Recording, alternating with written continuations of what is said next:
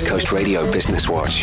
Sasol Limited is an integrated energy and chemical company formed in the Free State town of Sasolburg in the 1950s. Sasol Mining operates 6 coal mines that supply feedstock for Secunda and Sasolburg. They're also the largest corporate taxpayer in South Africa and the 7th largest coal mining company in the world. But it's not the production of energy or the mining of coal that caused Secunda to make news headlines this week. It's because the production of a rhino, a baby rhino. In 2019, an 18-year-old cow was saved from the Northern Cape and relocated to the Secunda Conservation Area, where it has subsequently given birth to the area's very first rhino calf. Secunda Operations' approach to biodiversity management is to ensure long-term sustainability to all species belonging on site and to promote the conditions for their presence. Secunda Operations is proud to be a small role player in the conservation of these gentle giants. Share the news of your industry. Send an email to businesswatch@ecr.co.za. For East Coast Radio Business Watch, I'm VR van der Merwe.